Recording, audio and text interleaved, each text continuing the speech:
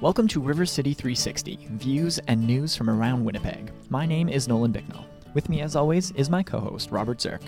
On today's show, we're continuing our focus on the arts in our Vital Signs report throughout the month of November. We'll be joined by Andrew Balfour, the artistic director of Camerata Nova, and we'll be discussing the vocal group's upcoming season of concerts. We'll also hear from Jim Lapp, the ED of L'Arche Winnipeg. We'll learn more about how L'Arche is making known the gifts of people with intellectual disabilities. Then we'll speak with the executive director of the Selkirk and District Community Foundation, Bev Clegg.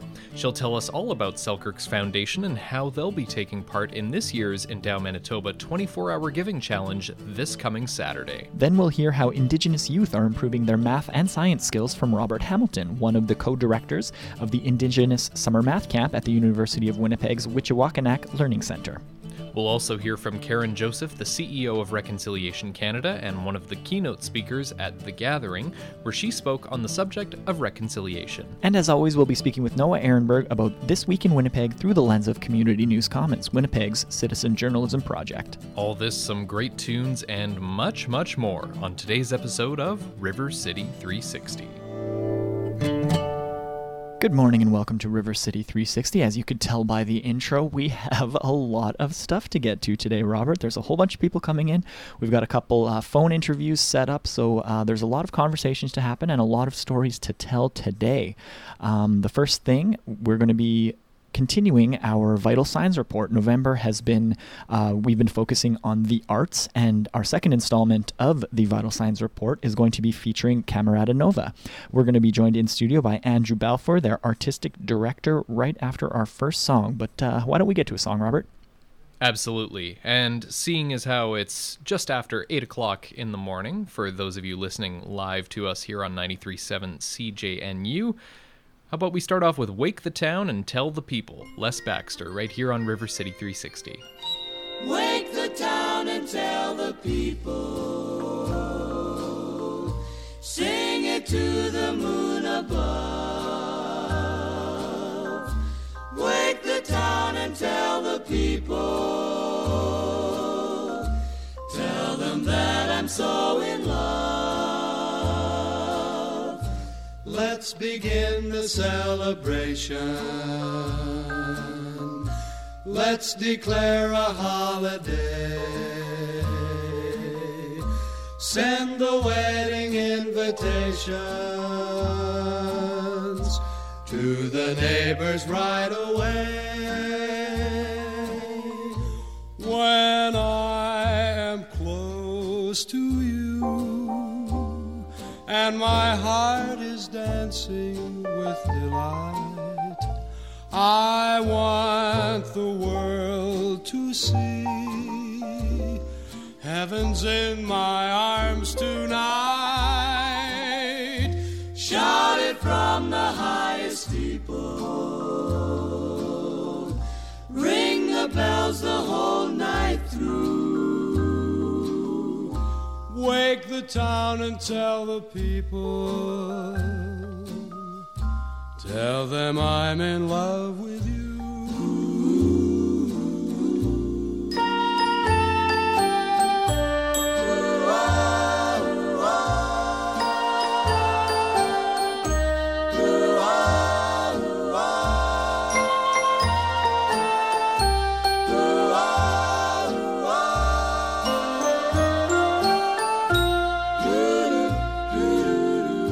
Shout it from the highest steeple,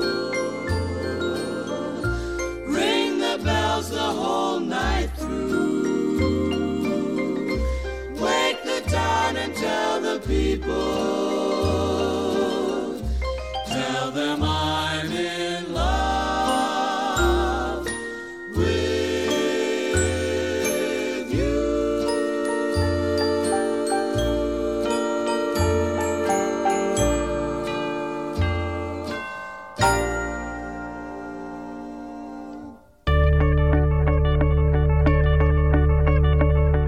Throughout Throughout the next year on River City 360, we'll be bringing you stories connected to the themes of Winnipeg's Vital Signs 2017, a program led by the Winnipeg Foundation that measures the vitality of our community through research and surveys.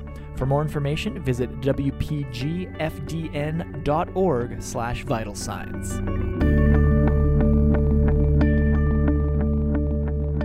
Good morning and welcome to River City 360. Robert and Nolan here with you this morning, and we are now joined by Andrew Balfour. He's the Artistic Director of Camerata Nova. Andrew, thank you so much for joining us this morning. Thank you. Good morning.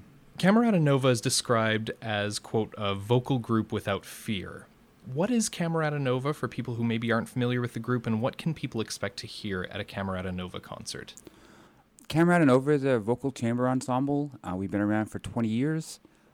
We are a group that likes to explore, to try new things, to approach music differently. And I think that if you come to one of our concerts, there's something in it for anybody. Quirkiness, eccentric, outstanding musicianship, great artistic ideas. We're quite a collective of creative people. So I really believe that we're kind of cutting edge, I would like to think.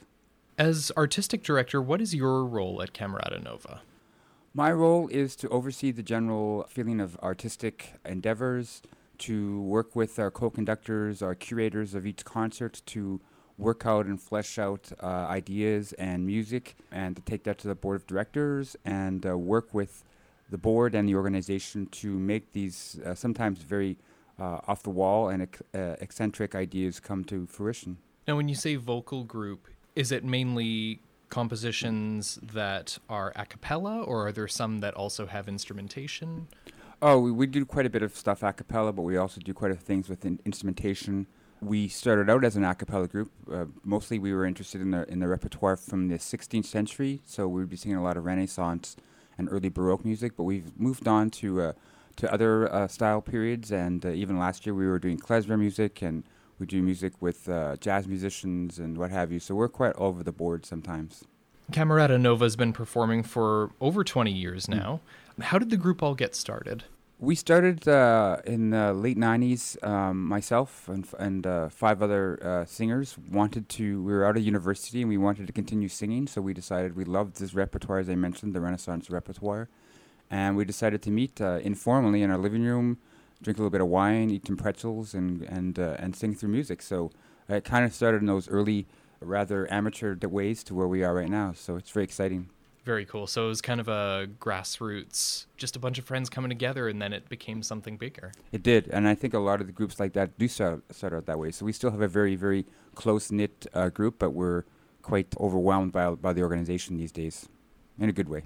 How do singers become part of the group? I would imagine that there have been maybe some who have joined up and some who have departed throughout the 20 years. How do people get involved? We usually have auditions at the beginning of the year. A lot of it is word of mouth. One of our co-directors is a professor at the University of Manitoba, Mel Braun, so he has a large opera and vocal studio, so we get a lot of university students these days. I think we figured out last year on our 20th year anniversary that we had something like 88 singers come through our group, and that's pretty good because our membership is usually to 14 singers a year, so it's a pretty small chamber ensemble. So we're very fortunate enough to have some excellent singers come through our choir in the last couple of years. There are 3 shows that are scheduled for the 2016-2017 season.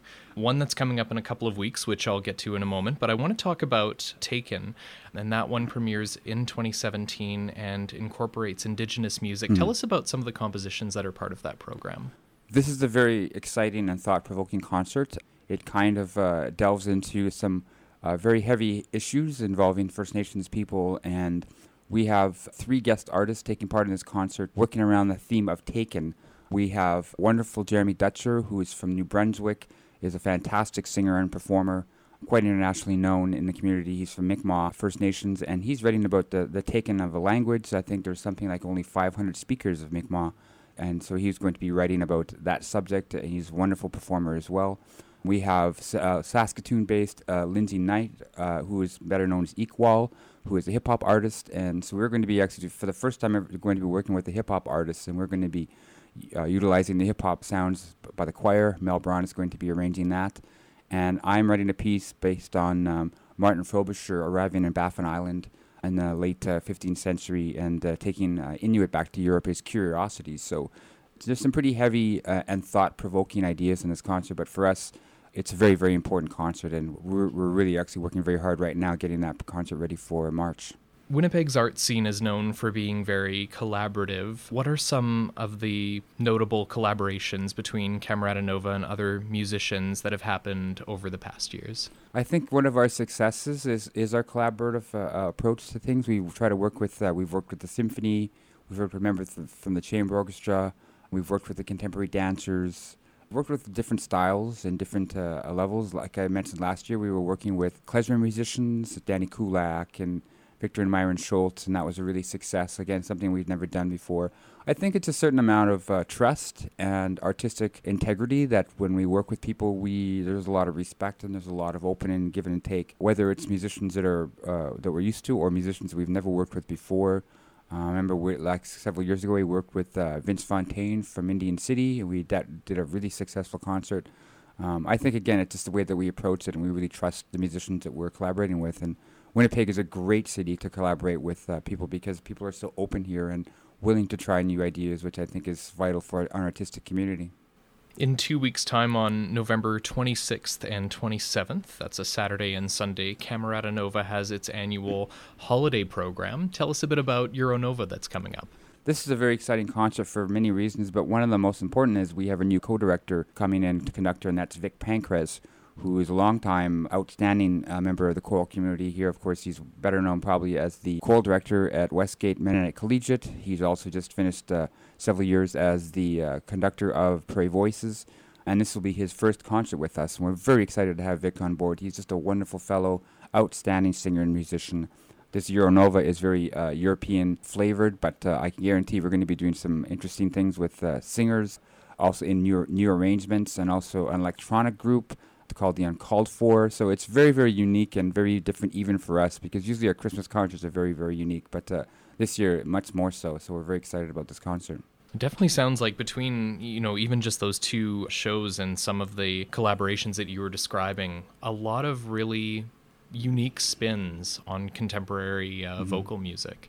Yeah, and I think that's kind of what's exciting about for the singers and for the conductors and hopefully in the end the audience, is that we're willing to try new things, but we're actually quite open to if singers have an idea to do things. We have a lot of very unique talents within the group. We have a didgeridoo player, we have people that can sing vocal overtones, we have people that can act. So we try to utilize all those different talents we have in a group rather than just the singing.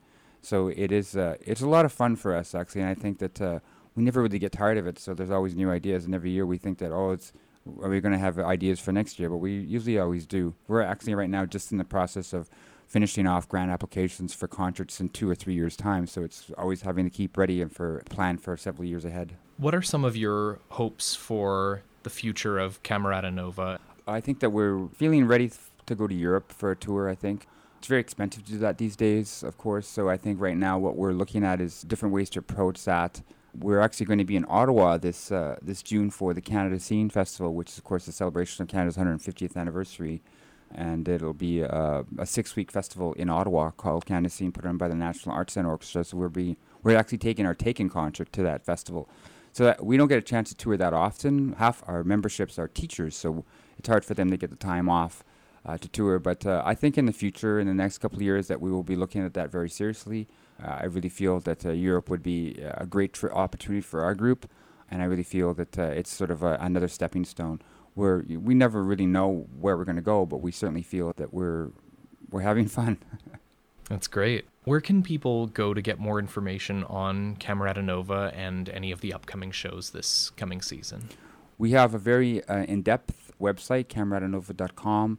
We have you can order tickets online, you can order recordings, you can find out more information about the directors, the singers. We have wonderful pictures. You can actually even order music that I've written, other composers, Mike McKay, Mike Schellenberg, past and former members of Camerata Nova have arrangements there. So check it out on cameratanova.com. That's excellent.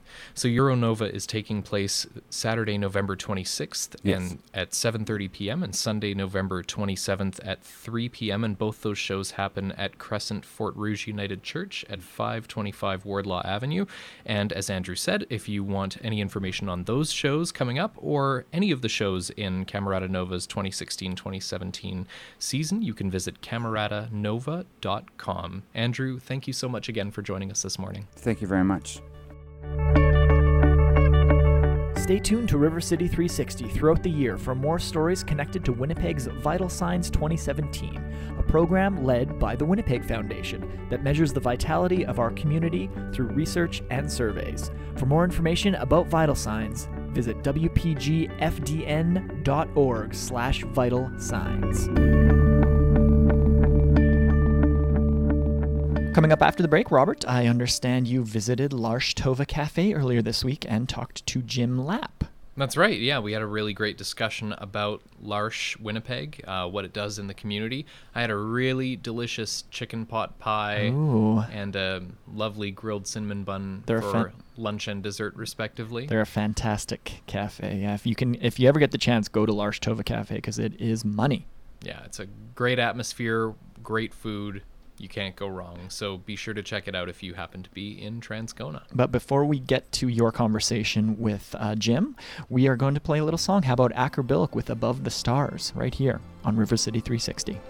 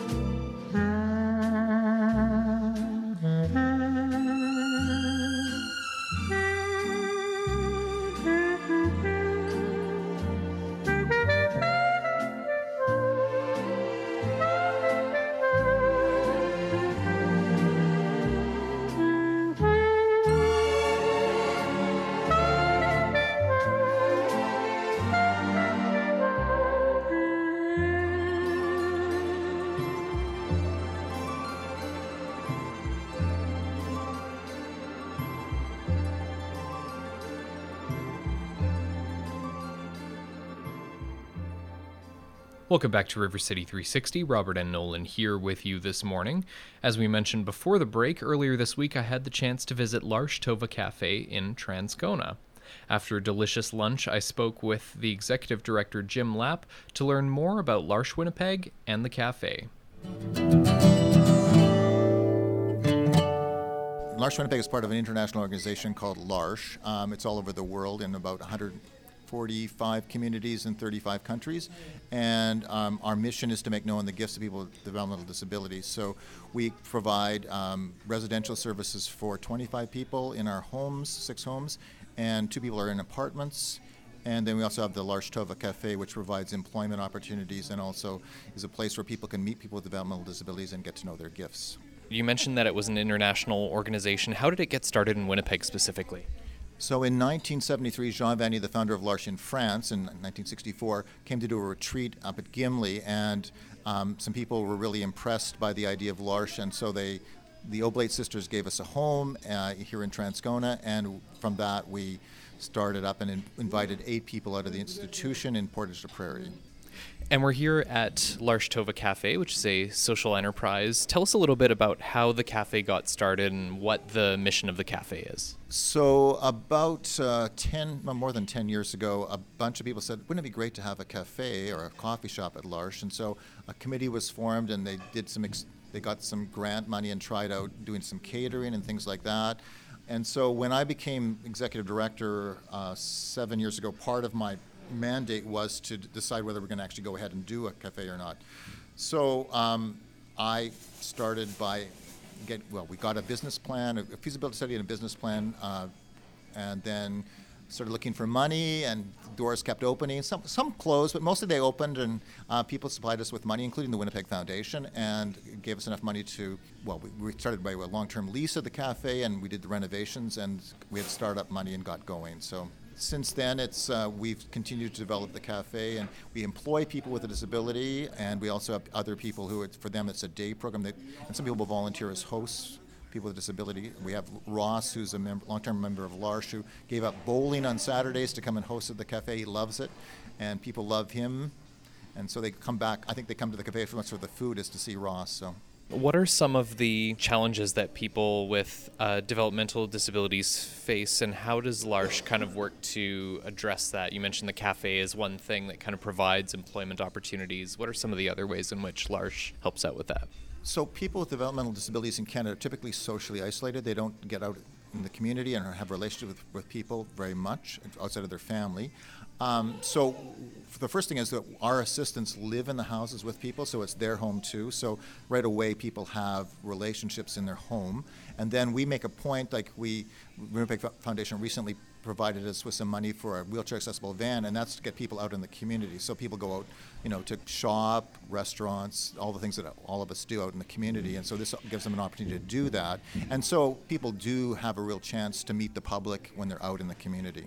I mean, it's really important. And our mission is to make known the gifts of people with developmental disabilities, which in the context of the world and even Canada people don't recognize their gifts. In fact, people are often hidden away and not out there in their communities. So it's really great that L'Arche provides that environment. And the cafe is really kind of a perfect setting for that. I mean, even this is my first time here, and when you walk in, the atmosphere is so inviting, and it's building those connections and getting to know one another, and that seems to be what it's all about. And of course, what better way to bring people together than food, right? Yeah, and actually, one of the people who was going to initially fund the cafe, who knows a little bit about L'Arche, said that L'Arche has a tradition of inviting people for supper. It goes back to Jean Vanier in 1964, inviting people for supper in France, and so that continues. That's a tradition of ours that continues. But it's very interesting too. Like, we have people now who come, and one of our supporters who just works down the street. One Monday I was here, and I was thinking, what's she doing? She's hanging around. She's working on some stuff by herself and stuff, but she was hanging around, and I said, what's going on? And she was waiting to get her Albert hug, as she calls it. But Albert's here today, and you've met him, she really appreciates getting that from him, and she really likes him a lot, and his welcome and all that kind of stuff. So she recognizes the gift, and she's learned that from coming to the cafe. What would you say is your favorite thing on the menu here at L'Arche Tova Cafe? Well, I do like the blue-collar breakfast, which is our biggest seller, and it's just bacon and eggs and stuff like that. And I also like bacon and lettuce and tomato sandwiches as well. And I appreciate also that we make our own bread, so I like all our breads are really good. And we have a unique one called potato dill, and it's quite popular. There's people who try it. So anyhow. Try that sometime. That sounds very interesting. If people want to learn more about the work that L'Arche Winnipeg does in the community, or if they want to visit the cafe, where can they go to get more information? We have two websites. One is larchetovacafe.org, and the other one is larchewinnipeg.org, and people are welcome to go on there. There's quite a bit of information. And L'Arche, as part of an international organization, I encourage people to go on L'Arche International's website. They have some great videos, I really recommend the videos. They're very, very touching, really well done. And L'Arche Canada also has a website. So there's four options, I guess, for websites to look up. And if people are interested in more information, there's just lots there on all four websites. So. Excellent. Thank you so much, Jim, for speaking with me today. You're welcome. Thank you for coming. Thanks, Robert. Coming up after the break, we'll be joined via telephone by Bev Clegg. She's the Executive Director of the Selkirk and District Community Foundation.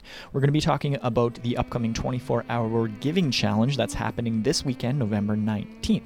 But first, a quick musical break. How about Joe Stafford with My Darling, right here on River City 360.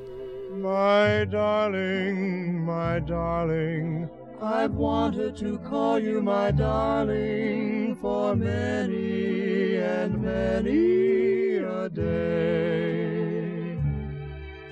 My darling, I fluttered and fled like a starling. My courage just melted away. Now all at once you've kissed me, and there's not a thing I'm sane enough to say,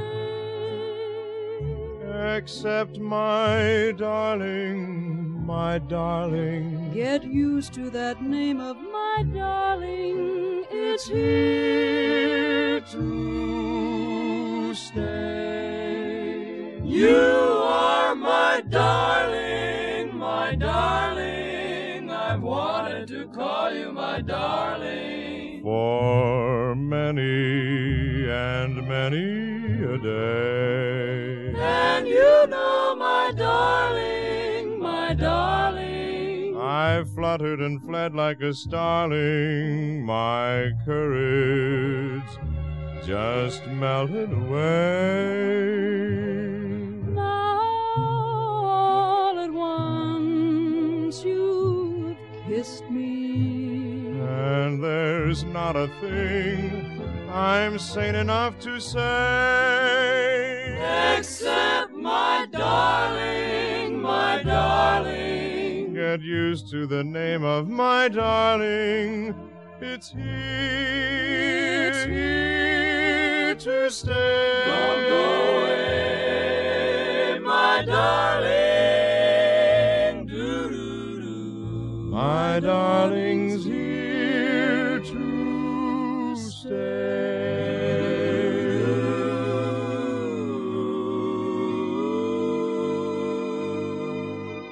Thank you for listening to River City 360. Nolan and Robert here with you this morning, and we're now joined via telephone by a very special guest. We've got Bev Clegg. She's the Executive Director of the Selkirk and District Community Foundation. Bev, thank you very much for joining us. Oh, thank you, Nolan. Thank you, Robert. So, what a great way to start a Sunday morning. Absolutely. So we're having you on because we want to talk about this coming Saturday, which November 19th is the 24-hour Giving Challenge, where all gifts made to the Selkirk Fund and to other community foundations in Manitoba are going to be stretched. And that means for every $5 donation, they're actually going to make an extra $1 with that. But before we talk about the 24-hour Giving Challenge, let's talk about the Selkirk and District Community Foundation. So maybe just tell us a little bit about yourself, how long you've been with the foundation, and what the foundation kind of does for Selkirk and area. Oh, thank you. Yeah, the Selkirk and District Community Foundation is 21 years old, so we're pretty young. We're proud to be young, but we've had some great, fantastic growth in that 21 years. Our community is so much behind us in giving back to the communities. The donors give to us, and therefore the monies go back, of course, go back out again. Right. The foundation itself has an energy around it from volunteers that got us started 21 years ago that has extended right to this group of board and leadership. Great. So how long have you been with the foundation, and what's it like being at the head of a community foundation up in Selkirk? Well, what's really fantastic, I've been here for 11 years, so I guess that makes me the preteen. But it's what's really fantastic about being a part of the leadership is you're part of a team. So you've got a fantastic board along with great staff here at the foundation that continues to grow. So, and of course, we're always supported by the community itself. Absolutely. Yeah. So, what are some of the not issues, but just things that you're dealing with in Selkirk, and what are some of the sort of issues that you guys are tackling head on in 2016 and coming up in 2017? Well, we're very proud to be, for the first time, doing vital signs. Oh, cool. A mass community report card that is resourced by Community Foundations of Canada with a local flavor. Yeah. We've been wanting to do this for 3 or 4 years now, and now we're in the position where we can. And we just recently had our first town hall meeting on the 1st of November, kind of the kickoff to Philanthropy Month. And we had 90-plus leaders, community organizations, citizens attend the meeting to identify some of perhaps the issues that will be brought up in the report. So we're really excited about this Vital Signs 217, especially as Canada celebrates its 150. Very true. I'm sure that's going to really help to sort of inform your work in the coming year or two, because I would imagine we don't know what we don't know, and until you can really kind of talk to the community and see what's really going on at a ground level, it's tough to inform your work in that way. Yeah, that's really well put.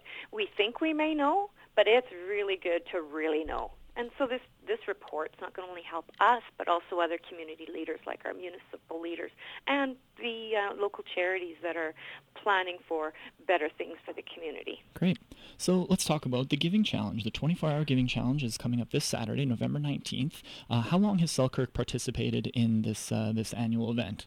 No, hi. Yes, Nolan. We are 3 for 3. Nice. So this is the third year. We are full on board again this year. So our donors, it's been so interesting because our donors have so embraced this idea. For sure.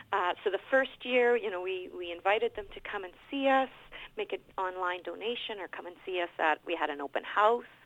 And so the next year, then when October came along, it was like, hey, are you having that Giving Day challenge? Oh, perfect. Because we would like our donation to be stretched like it was last year. Right. Yeah. So we've be able to kind of create an atmosphere of giving for that day.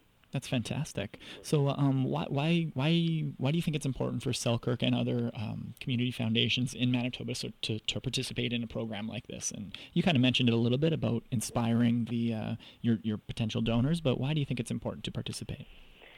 For any community foundation and donors within not only that region or those communities, but for donors from coast to coast that recognize their community, whether they grew up there or they did business there, maybe went to school there, moved away, that type of thing. It provides a perfect opportunity to give back to your community, a community that you care for today, care for the future. Absolutely. So what are you hoping that the Selkirk and District Community Foundation achieves this year when it comes to the Giving Challenge? Oh, well, you know what? We haven't had any of those kind of fundraising target goals. We didn't do that. But you know what? Bashfully, we will say we've been number 1 2 years in a row. Ooh, so you got a title to defend. Yeah, and I think we're a little nervous because there's lots of keen groups out there, other community foundations that are knocking at our door. So, yes, like I say, bashfully, we were number 1. Let's see what happens. Well, good luck from River City 360. Yeah. What's it kind of like to be a part of this sort of umbrella of foundations and sort of this community of community foundations here in Manitoba? Well, it always makes me say, wow, this is so Manitoba. Yeah. So from coast to coast, there's 191 community foundations coast to coast. Well, here in Manitoba, there's 50 plus alone. Right. So it just is a perfect example how Manitoba not only gives hours of commitment to volunteering, but is really a leader in philanthropy in our country. Yeah, it really speaks to the friendly Manitoba and the togetherness that we all kind of help each other out. Yeah, exactly. Yeah. So for our listeners who maybe haven't gone out to Selkirk in a while, what would you tell them about your area and about Selkirk in general? Well, Selkirk and region, because our region is, Selkirk and the RM of St. Andrews and St. Clement. Okay. It's definitely a place here for good, and that's our motto. A great place to come and visit, a great place to do some great shopping, and a great place that has an abundance of charitable organizations doing good work. So we're just like the 30 minutes from Winnipeg. So Perfect. We're just that short drive away to come and stop in for an afternoon of coffee and great food and sounds new great. neighbors. Well, lots of positivity coming from Selkirk. So, I just wanted to wish you very good luck coming up this weekend on Saturday. And for anyone who has connected with Selkirk in the past, maybe gone to school there or grown up there, participate in the 24-hour giving challenge, because all gifts made to the Selkirk Fund and to other community foundations in Manitoba are going to be stretched. For every $5 you donate, you're going to actually donate $6, because there's a stretching goal there. So, Bev, I want to thank you for coming on the radio program and really appreciate your time today. Well, thanks so much, Nolan. Thanks so much, Robert. Have a great day.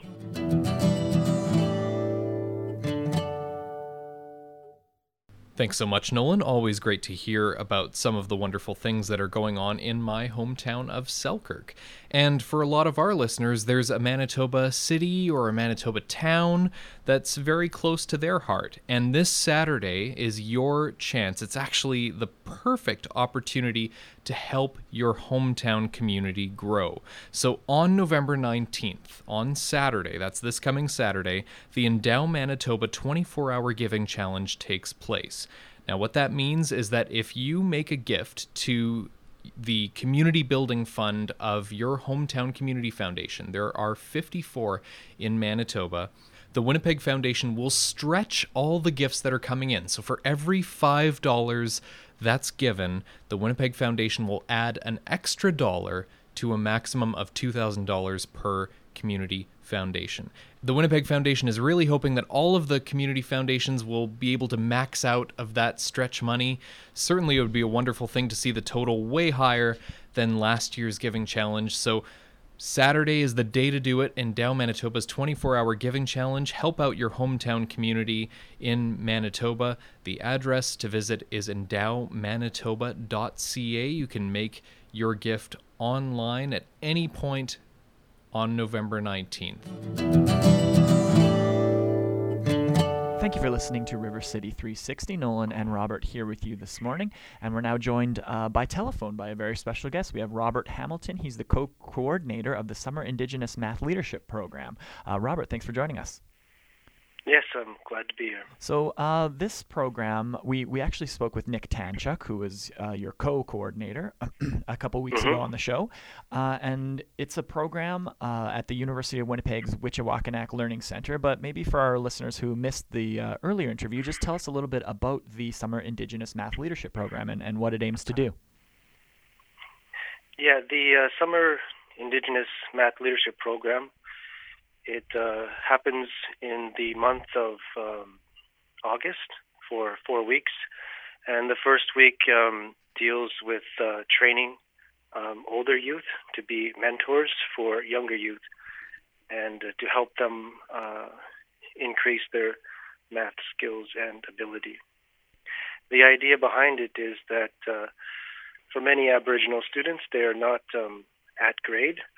And so what we try to do is spend a few weeks with them during the summer so that they can, when they enter their new grade, or that they can be at that level or a bit beyond that.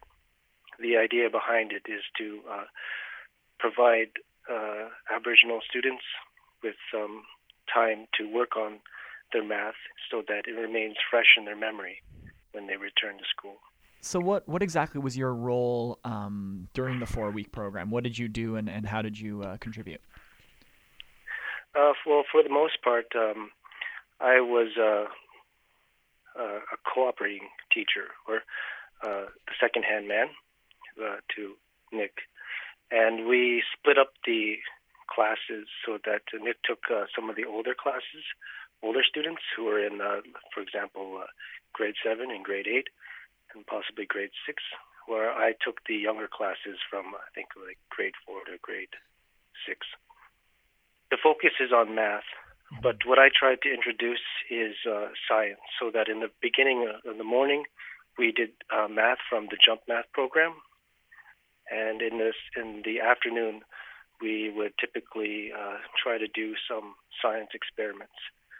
And because at the moment I'm still in finishing my education degree, and I had taken a few courses prior to that, which tried to emphasize the need for Aboriginal students not just to focus on math, but also on science. The term that was used is STEM, which is science, technology, engineering, and mathematics. Okay. So some of the experiments that we did had to do with, there was a focus on global warming, and one experiment we had like these plastic containers with ice, and we tried to mimic the effects of global warming. So what has some of the response been from the kids when they experience this program and they're learning all this stuff about global warming, about the math and stuff? How are the kids responding? Well, with the math, sometimes it's difficult to get the students to do the math. Right. But after a while, they seem to enjoy it. There was one time when we had something planned, but they would prefer to do the math. And we were working on fractions, which was surprising at the time, but I guess it makes sense because the Jump Math program is, I find it very interesting myself, just going through the work. And the students, they seem to enjoy it also. I've noticed that a lot of math textbooks that are used, that there's a lot of reading. Oh yeah.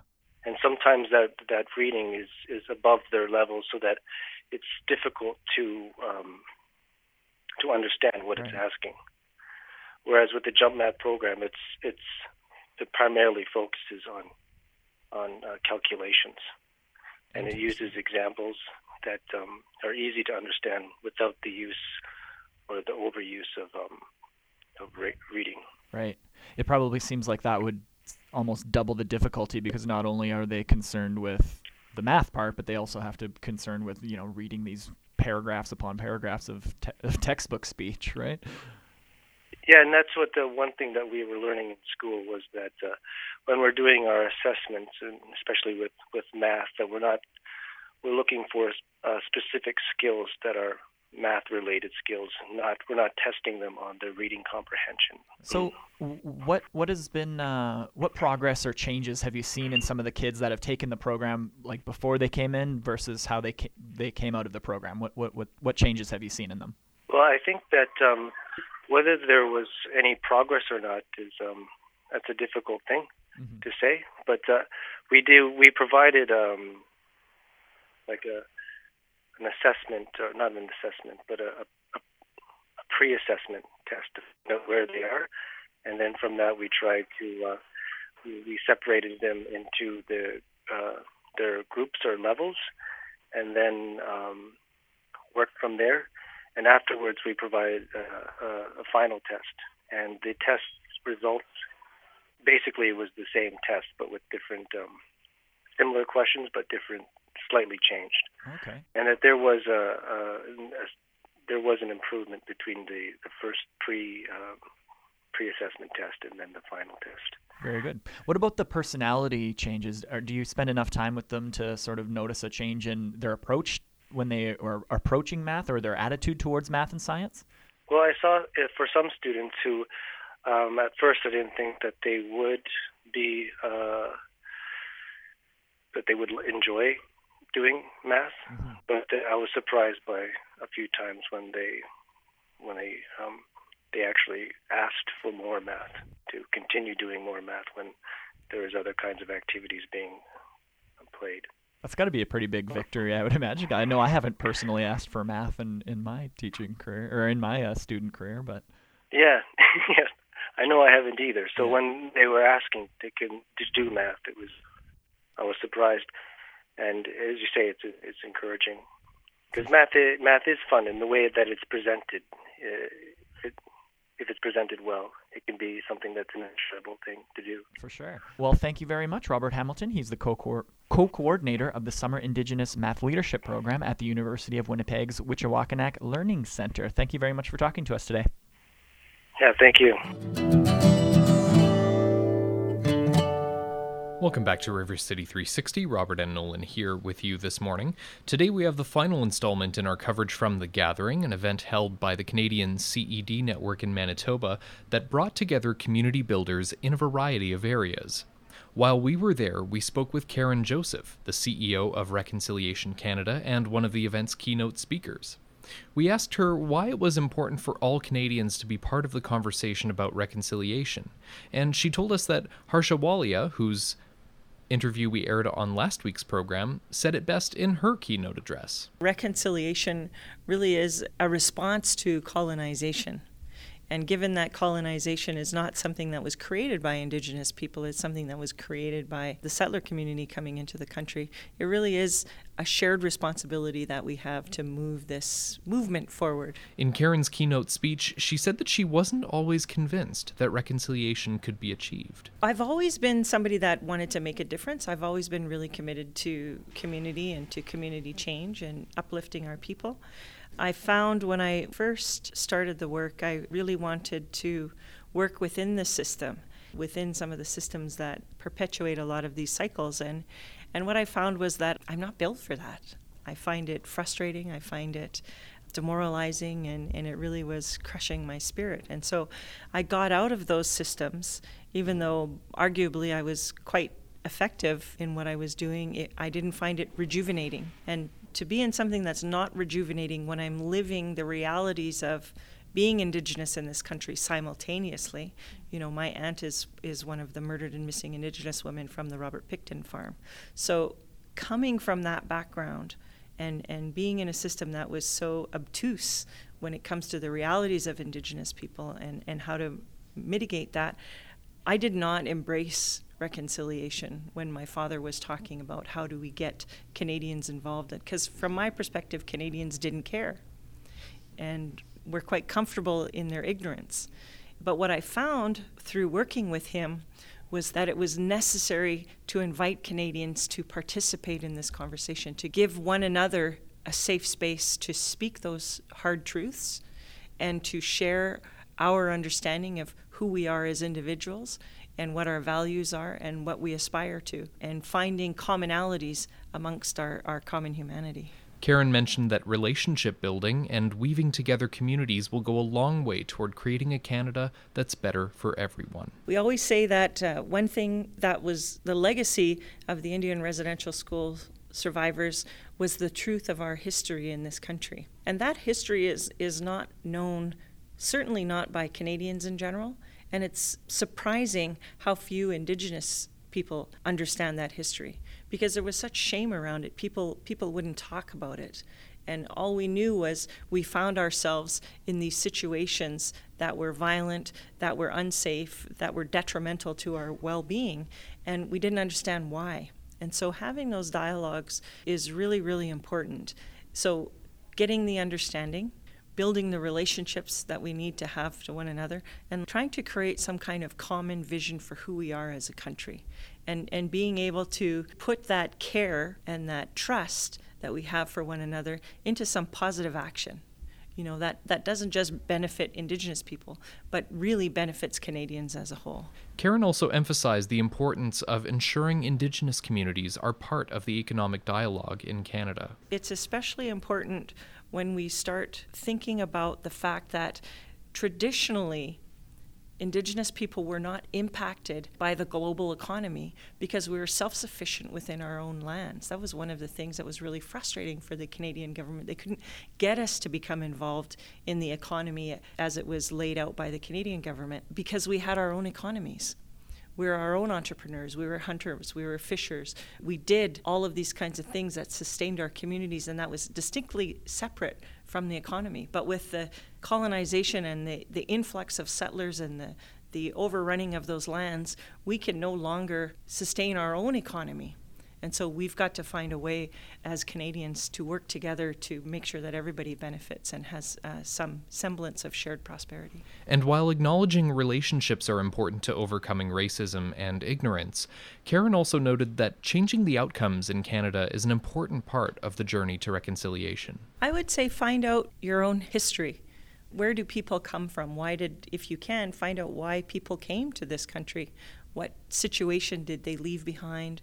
We always talk about we're never going to be like our parents, right? That's a thing every teenager adamantly opposes. And yet we become those people. And the truth is like that for us from the places that we came from as well. We bring those values, we bring those beliefs, we bring those actions, and we unintentionally impact the people that originally lived here. And we're creating something that we don't necessarily want to recreate. And so the other piece for me is knowing your own history and starting to have those dialogues about what are your values and what are your aspirations for this country. Thank you very much to Karen Joseph, CEO of Reconciliation Canada, for speaking with us at The Gathering. If you'd like to learn more about Reconciliation Canada, you can visit their website at reconciliationcanada.ca.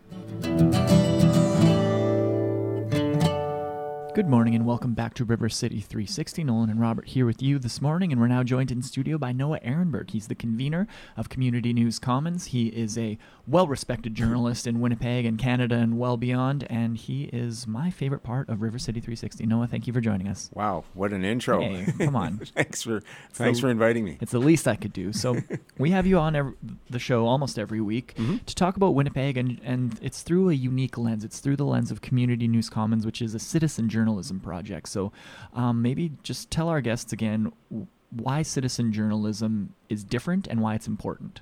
Well, it's different because it's basically journalism by the people for the people, I guess you might call it. And it's also stories that people like to tell from their neighborhoods. And so as an editor, I don't really tell people what stories to tell. They come up with the ideas, and then I help them tell those stories. And these are multimedia stories. They're articles, photos, video, audio. We also do some training as well. And I help people basically build their capacity as communicators. And it's a really interesting community. It's very diverse, and it's not your traditional media, but it's not supposed to be traditional media. It's sort of a conversation that our community is having on the virtual pages of communitynewscommons.org. It's not your traditional angles a lot of times. That's correct. You mentioned a whole bunch of different sort of types of stories, and I understand that CNC recently has just had an influx of reviews and people going to local shows, and bands are coming through town, and a lot of reviews and stuff are happening. But tell me about this Red Hot Chili Peppers thing, because they're coming to town too, but there's a CNC reporter who is taking a little bit different, as we mentioned, a different angle kind of coming at this. Tell me about it. Red Hot Chili Peppers are coming in May, so it's not for a little while, except they're a very popular band. A lot of people like them, and their music is it's well known all over the world. And our reviewer, Ann Martin, who takes in a lot of shows and does a lot of reviews, she's a terrific writer. She has a dilemma, and she calls it the Red Hot Chili Peppers dilemma because she likes the music. She wants to go to the show, but she came across an article in a Los Angeles publication that asked the question, can you be a feminist and still love the Red Hot Chili Peppers? And it had to do with some of the misogynist attitudes that the band espouses once in a while. The lyrics. And the lyrics and some of the different things that you might see in their videos. You could argue whether or not it's how misogynist is it? Right. But certainly their views aren't, traditional views that are sort of fine, upstanding. They're a rock band, right? Yeah. So she discusses this dilemma in her article, and she tries to figure out, like, for example, she loves Led Zeppelin, but, maybe some of their lyrics aren't that great. Or she loves Motley Crue, or she went to the Motley Crue show, and she says you'll never go to a Motley Crue show ever again because of because of the lyrics. They are unapologetic with their how they treat women, let's say, or how they sort of celebrate that culture. Exactly. And so when it comes to a negative portrayal of women in music or in art, and yet you like the music, the question is, can those two coexist? And she doesn't know what the answer is. And she wonders, is it black and white? Do you go to the show? Do you denounce it? Yeah. Are there any gray areas? And can talent sort of outweigh the wrongdoings? Led Zeppelin's okay, but Motley Crue isn't. Right. Where do you draw the line? Where do you draw the line? So it's a great little That's an interesting debate. discussion, yeah. Yeah, it's a great discussion, and she calls it the Red Hot Chili Peppers Dilemma, and that's by Ann Martin on communitynewscommons.org this week. Go to cncwpg.org and check out that article. Maybe leave a comment. What are your thoughts on the reconciliation between misogyny and sexism and the art that is portraying it? It's a pretty deep conversation, pretty interesting conversation, so it's cool to see articles like that published on CNC. Yeah, it sure is. So at the end of our time together, Noah, we've started doing this new segment a while ago where you bring in a local artist or something that maybe our listeners haven't heard before but is going to be worth their time. So what have you got for us this week? Well, this week I have a band called Duotang.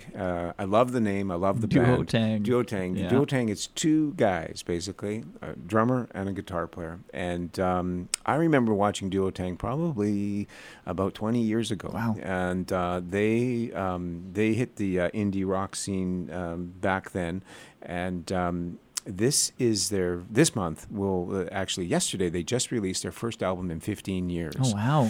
They had a hiatus of about 12 years, I guess it was, and they were a hometown favorite. But then they were reunited in 2014 for a special show in Vancouver. And this was at the request of Mint Records. And they followed it up with a sold-out Winnipeg show, and then they've hit plenty of stages throughout this past summer, including the TD Winnipeg International Jazz Festival. And they played other cities and other venues. And they really have a terrific sound when you consider the fact that it's just the two of them. Yeah. And like I say, I love the sound, I love the name, and this album is actually really, really good. Cool. So I would suggest you check it out online or go drop some coin for a CD. And what I'd like to do is play a song from their new album called New Occupation. This is Duotang with their song Nostalgias of Ice on River City 360 CJNU 93.7. Your point is louder than clear, perhaps because you shouted it right into my ear. Yes, the music is boring and the place is no fun. It's not been the same since back in 2001. I totally see how disappointment would rise if nothing's as good as it was in your time. Nostalgia's a vice, familiar and safe, and one that so easily gets carried away. Are you lost in the digital age? And do you distrust the people half of your age? That's a wrap on this week's episode of River City 360. Thank you so much for listening, and a huge thank you to all of our guests who joined us in studio and for talking to us today. If you'd like to hear more views and news from around Winnipeg, listen to any of our past episodes, or subscribe to our podcast, you can do so online. Visit us at rivercity360.org. Again, that's rivercity360.org. River City 360, Views and News from Around Winnipeg, is a project of the Winnipeg Foundation in partnership with CJNU 93.7 FM. And we'd love to hear your feedback about the show. Please give us a call.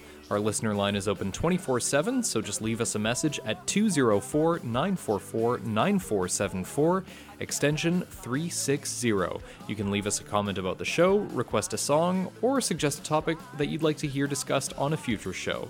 Again, that is 204-944-9474, extension 360. You can also find us on Twitter and Facebook by searching at River City 360 on Twitter and River City 360 on Facebook as well. I'm Nolan Bicknell signing off for River City 360. And I'm Robert Zirk. Thank you again so much for listening, and we'll see you next week. Have a great Sunday.